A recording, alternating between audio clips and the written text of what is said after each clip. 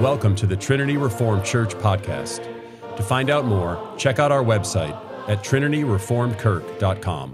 That's trinityreformedkirk.com. Christian Dilettantes. 2 Timothy chapter 3, verses 6 through 7. For among them are those who creep into households and capture weak women, burdened with sins and led astray by various passions, always learning and never able to arrive at a knowledge of the truth. This passage describes a weak woman who is easily captured, that is, who is easy to mislead or deceive. It's not only heretics who receive condemnation, but those weak persons who are influenced by them.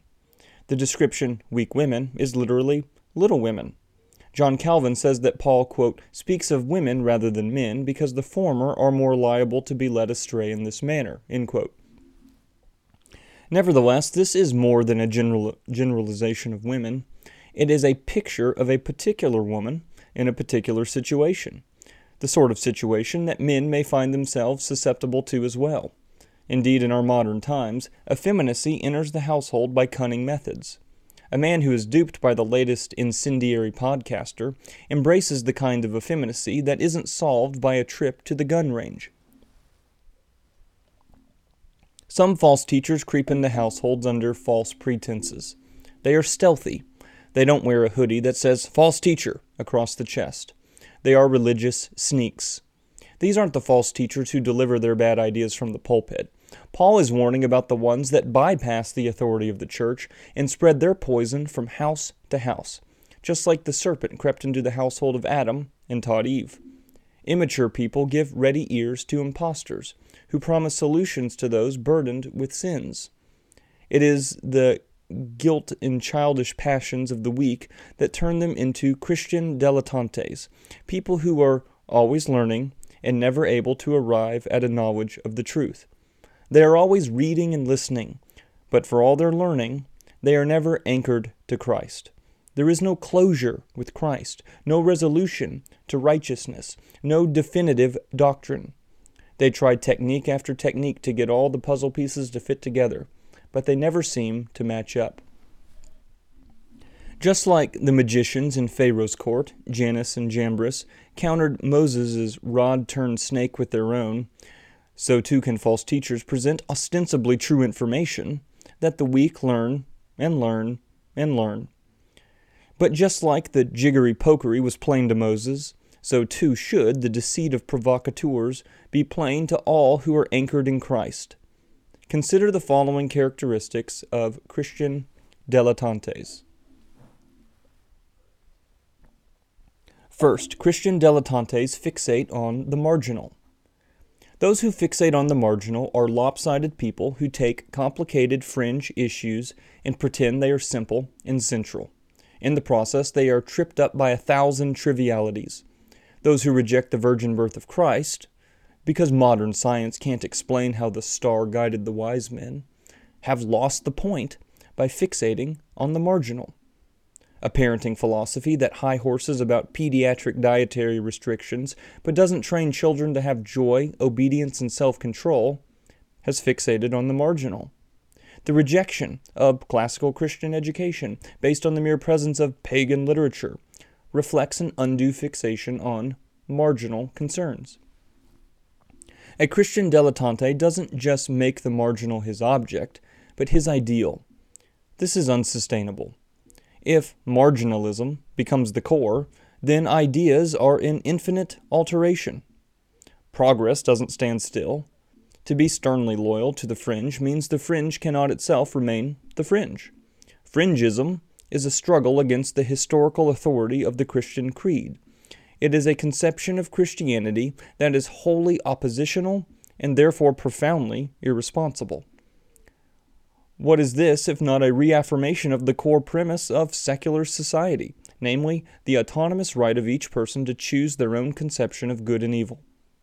If the person who is puffed up knows nothing, as 1 Timothy 6:4 says, then what is the person who is swelled with the subtleties of windy ostentation?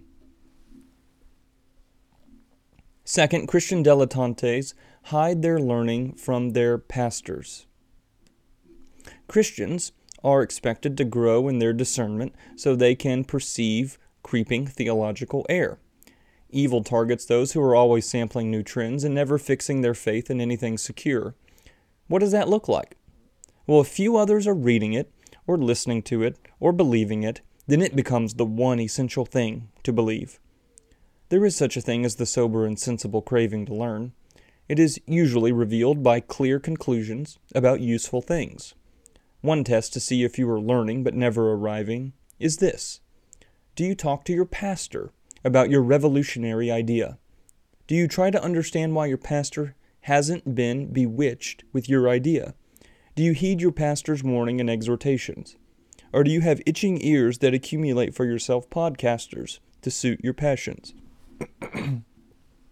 One of the hurtful misapprehensions of modern church life is to, as Horace Bushnell said in the 19th century, quote, burst the bonds of church authority and erect the individual mind into a tribunal of judgment within itself, end quote. It's particularly disastrous when those who tout the objectivity of the covenant function as a mere collection of units. There is something wrong when church life is conceived in theory, but not in practice.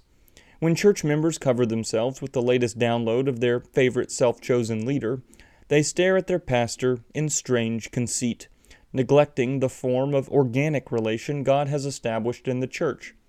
It's phrenic antinomianism to resist all the prohibitions and institutions that get in the way of an autonomous collection of beliefs. Free and responsible Christians are guided by the wisdom of pastoral counsel rather than the theories of theology that obey any caprice as long as it's audacious. Third, Christian dilettantes have no firm boundaries. The purpose of boundaries is to stretch out and guard the frontier. A man without boundaries is a man with squishy first principles, which is like a blind man exploring an elephant and confusing the tail for the trunk. With the wrong starting point, it becomes difficult to fit all the anatomical facts together. Calvin explains the problem of no anchors as, quote, that fluctuation between various desires is when, having nothing solid in themselves, they are tossed about in all directions. They learn, he says, as people do who are under the influence of curiosity and with a restless mind, but in such a manner as never to arrive at any certainty or truth. It is ill-conducted study, and widely different from knowledge. And yet each persons think themselves prodigiously wise, but what they know is nothing, so long as they do not hold the truth, which is the foundation of all knowledge, end quote. Fourth, Christian dilettantes feed on the intellectual thrill of novelty. It's almost a matter of course to look around the internet for something new. There is a latest and greatest idea somewhere. There is a theory that will solve our problems. And there is an interpretation that will put me near the front. If nothing else, it will be fun to play with a new idea. This is how an endless series of lessons can be confused with godly knowledge. There is a knowledge that loves God, which is different from the knowledge that loves self-indulgence. In this case, the intellectual appetite for newness is not an intellectual problem, but a moral one. The mind can become hardened and depraved. Thinking can become futile, darkened, and foolish. Unrighteousness morally compromises the capacity to think. There is a certain intellectual milieu that looks askance at the quiet grandeur of Christian faithfulness. A new idea hypnotizes the brain and the mouth spouts forth in amazement, "I've never heard anyone say that before." The person is dragged by a deadly fascination into the new idea simply because it's new, failing to see, as Chesterton once said, that the ingenious explanation is a little too ingenious. In conclusion, Christians should continue to strive for further transformation and development. The goal is not to be done with thinking. It's not that the conventional wisdom is always right. It is possible to discover new things. There is a natural human desire for variety and new experiences. This is how we get inventions, industry, and ingenuity. But for the pursuit of knowledge to reach its noble apex, there must be a crucial connection between knowledge pursued and knowledge discerned. Paul said in 1 Corinthians chapter 16, verse 13, "Be watchful, stand firm in the faith, Act like men. Be strong. This is faith without illusions, a faith joyfully lived within the concrete range of theological possibilities. The intellectual appetite should remain. So what should someone with a capacious curiosity do? Well, read the Bible, and by all means read good theology. Mix in some Edgar Allan Poe, and don't just pontificate to your spouse and friends. Talk it through with your pastor. And don't forget that continuity is the only approach to passing down the faith to the next generation. It's tempting to live by the modern ethos of novelty and think you are special and unique. You're going to change the world. You're going to set a new path.